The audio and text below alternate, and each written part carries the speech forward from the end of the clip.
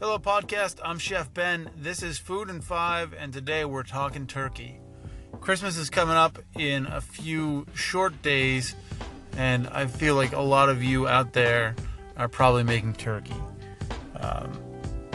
Now, I could tell you all these different things that you should do to your turkey, but honestly, I don't do most of them. For instance, I could tell you to brine your turkey, and yeah, you'll get a much better turkey, but you're not going to do it. And I'm not going to do it, and most people aren't going to do it. It takes a lot of room. You have to put a lot of thought into it before you actually do it. No one's going to do that. So let's talk about what you can actually do. A few simple things that you can do to make your turkey better before you pop it in the oven. So first of all, you want to dry the skin as much as possible. It's really, really important. So dry it with paper towel, dry it with a cloth, whatever you have to do, dry it as much as possible. Season it with a shitload of salt and pepper, like a lot of salt and pepper. Rub it with butter, coat it in summer savory, which I think is actually an herb that's like kind of indigenous to here, but sage, oregano, whatever you want, coat it with herbs, like make it really nice. My mom always cooked it with strips of bacon or sausages with it, which I always liked. You can put some butter under the skin. You can grind up some bacon and put that under the skin. You just lift it up from the back. Carefully work your thumb underneath, making sure not to cut through the skin. You can just put butter under there. The key really is you want to cook it for about 20 minutes per pound at 350 or so. Leave it covered for the first 3/4 of cooking, then uncover it. You can even crank the heat for that last little bit to get really crispy skin. If you look online, all the government sites are going to tell you to cook it to at least 165. That's crazy, because if you cook your turkey to 165, take it out of the oven and let it rest, by the time it rests, it's going to be like 178, 180, which is way too high.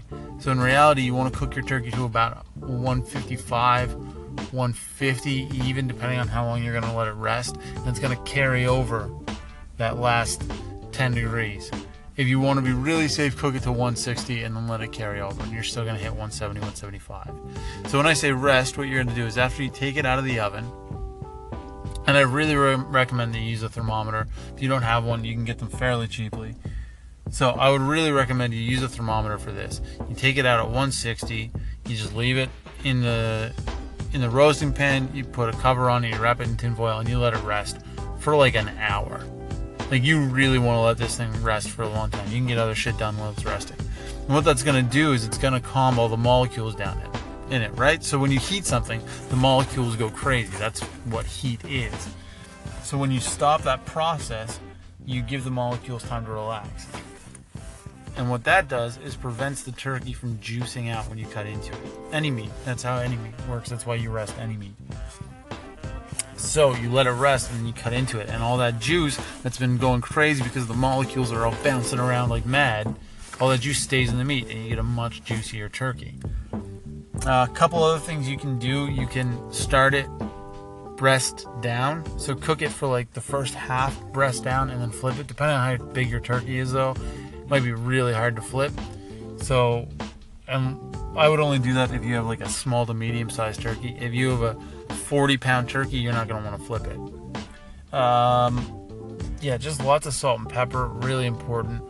Basting it, if it's covered, basting it doesn't really matter because you're going to get a convection going inside, and that's kind of going to baste itself.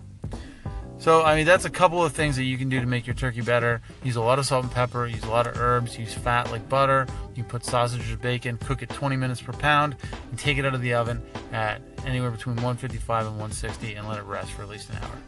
I'm Chef Ben. This is Food in 5. You can check me out on Twitter, Instagram, Snapchat, and YouTube at Chef Ben Kelly, or you can check me out on Facebook at Ben Kelly Cooks.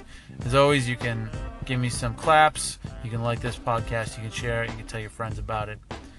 Whatever you do, just cook. I'm Chef Ben. I'll talk to you later. Hello, podcast. I'm Chef Ben. This is Food in 5. Let's talk about Christmas. So Christmas is right around the corner. It is currently the 21st, and I'm sure a lot of you are getting ready to cook a big turkey dinner or a big ham dinner. And there's some things that I think you should think about while you're planning.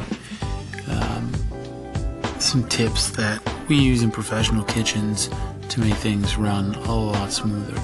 So first of all, organization is your friend. It is so important to be organized. A cluttered kitchen can mess everything up way quicker than you could possibly believe. We have a saying in a kitchen that a clean kitchen is a clean mind. The more organized and clean you are, the more organized and clean you'll be. Clutters your mind. Have things ready. Anything that you can do in advance the day before, do. Peel your carrots, dice them up. Make your cranberry sauce the day before. Have your desserts ready to go. If you're doing a casserole of some sort, have that ready to go so you can just throw it in the oven. Have your stuffing ready. The less you can do on the day, the better. And even if you have, let's say you need onions or something, have them already diced in the fridge. They'll sit, it'll be fine. Have your potatoes already peeled and in water in the fridge. These little things that you can do the day before will really save you a lot of time and a lot of effort and a lot of stress on the day of. Timing. It's really, really important that you think about timing when you're planning. How long is your turkey going to go in the oven? About 20 minutes per pound. Okay? How long is it going to rest? About an hour. What can you do while it's resting? What can you do ahead? How long will potatoes sit once they're mashed with a lid on them? About half hour before they start to get cold. Green vegetables aren't going to sit for very long before they start to get cold or they start to turn beige. Carrots, a little longer. Anything that goes in the oven, like a casserole, like I don't know if you're making a sweet potato casserole or you're stuffing or whatever it is, it'll hold its heat for half hour with tin foil wrapped around it once it's out of the oven. Things like that. So there's some things that you should do at the last minute, like green vegetables, but there's some things that can be done a little bit ahead of time, so it's not just this mad rush at the end. So when you're planning, when you're thinking about what you're going to do, really think about the timing, really think about how it's all going to come together. You really have to roll with the punches. It's so important that you don't get caught in the plan itself. Like, yes, it's important to have a plan, but plan for the plan to fail, because it's going to. Things are always going to happen. Things are going to go wrong. There's going to be kids running around. There's going to be people in and out of the kitchen. You don't know what could happen.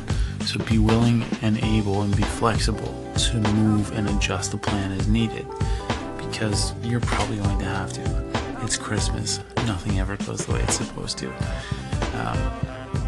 And that's an attribute of great cooks. It's an attribute of a great host and a great hostess, is just being able to roll with the punches, adjust the plan, and move forward. In terms of the actual food, make your cranberry sauce from scratch. It's not hard. Buy a bag of cranberries, put them in a pot, cover them with water, add about a quarter cup to half a cup of sugar, add a little bit of herbs like thyme, a little salt and pepper, boil them, cook them until the cranberries pop, and they're done.